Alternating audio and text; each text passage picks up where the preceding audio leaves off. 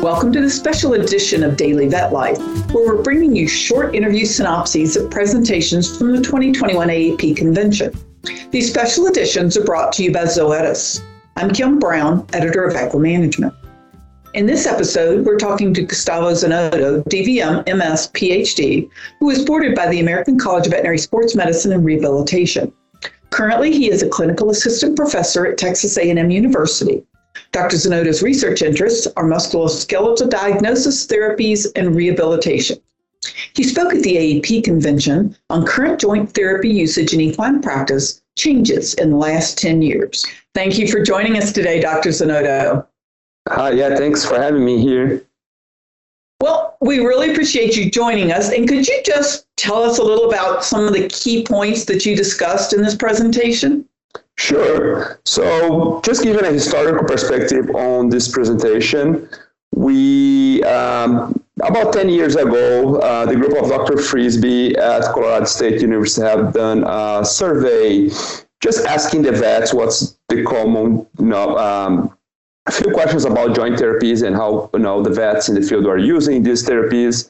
And our thought on this time was just kind of like repeat that same survey to see how joint therapies has been used now compared to 10 years ago. So that's our main goal on this study. And also we're looking to understand how the new therapies that have been developed during this window have been added to the clinical use. So that's basically the motivation behind this study. And it was very interesting to see some of the notes that we have there. Especially when you talk about the use of corticosteroids. Triamcinolone is still the most commonly used corticosteroid in high motion joint. Metoprolol is still the most commonly used steroids on low motion joint. But interestingly, metoprolol use on high motion joint has been decreased. And that's, we believe it's likely to be associated with the evidence we have now saying that metoprolol may be harmful to the cartilage and that may affect more the high motion joint. So that was in agreement with the evidence we have in the science to support that change. We also noticed that betamethasone is being a little bit more commonly used now.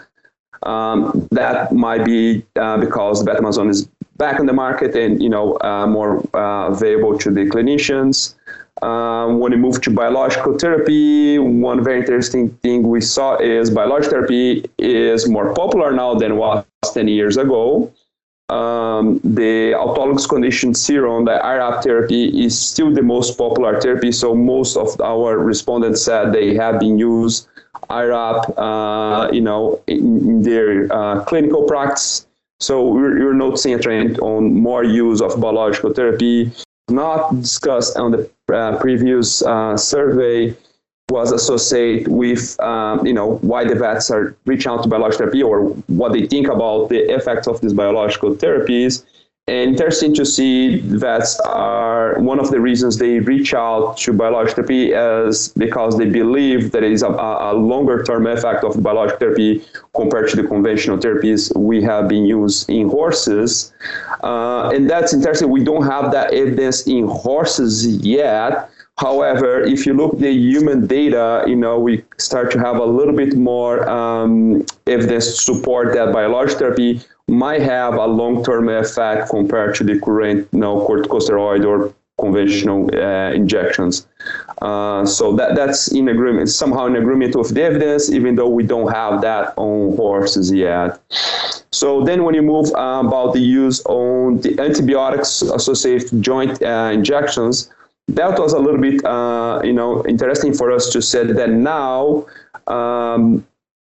the clinicians are being using more antibiotics with their injection they report 10 years ago, which is a little bit, contradictory to the scientific evidence that maybe point that joint injections does not increase the risk of sepsis, or better saying corticosteroid injections does not necessarily increase the joint sepsis. So there is some joint therapy might.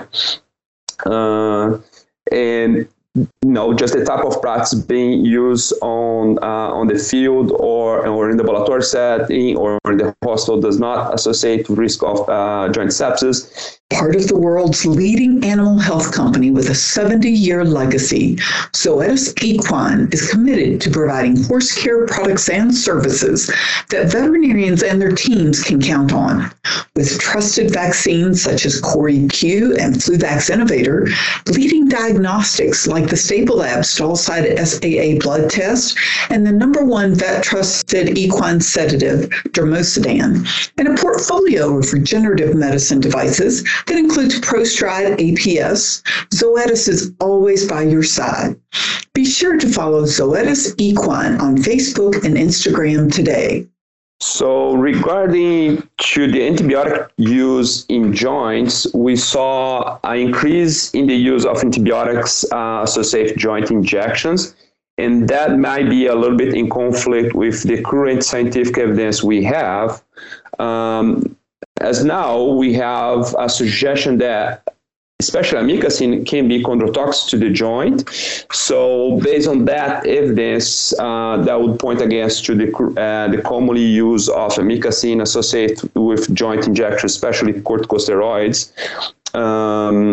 Especially considering that the evidence, we don't have strong evidence to say that corticosteroids will increase the risk of joint sepsis compared to other therapies injected in the joint. So that's basically how we see. It's basically we have increase on the use of corticosteroids in the joint that could be in conflict with the scientific evidence that suggests that is might not have the need to use antibiotics, and antibiotics might be harmful for the joint. So that's one point that we note that we need to address and understand how this message is getting to the clinicians and how better we can communicate the science there. Okay, and that's a really good point. And as far as the biologics in your study, did you talk about which biologics are being used more today? On the survey, we asked the clinicians which biologicals they have been familiar to, so they have been used. So not necessarily we're asking, how many of them they use, but IRAP or autologous conditioning series is still the most commonly or the most popular biological therapy. So most people have been used IRAP. That's followed by other biological therapies such as PRP, ProStride, and the less commonly used biological therapy was the bone marrow concentrate aspirate. So that's how we saw the breakdown between the data and how familiar the clinicians are to these therapies. Okay, and were there any other key points from this survey? And that's really interesting to go back and repeat this 10 years later and see how joint therapies have changed. Was there anything else from this survey that you wanted to pass along to veterinarians?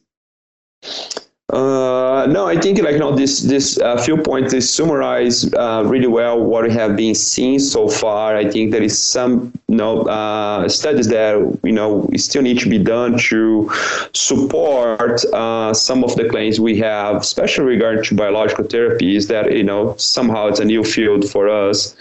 But in overall, I think we need to do is just improve the communication from who does the science to the people that actually using the therapies on daily basis, and that's I think was the whole idea of doing this survey.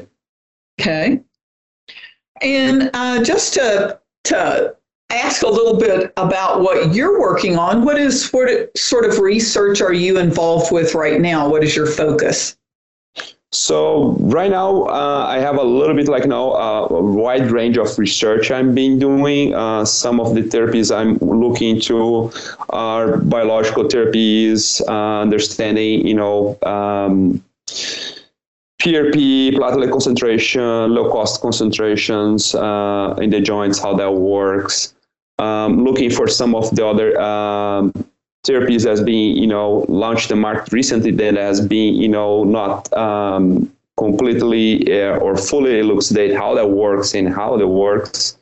and how well these therapies are over whatever we already have, right? I think that's one of the biggest issues we have in veterinary medicine is seems like every time we have more and more therapies, but we struggle to understand how one therapy compares to the other because we have a very few number of clinical trials out there comparing different therapeutic approaches.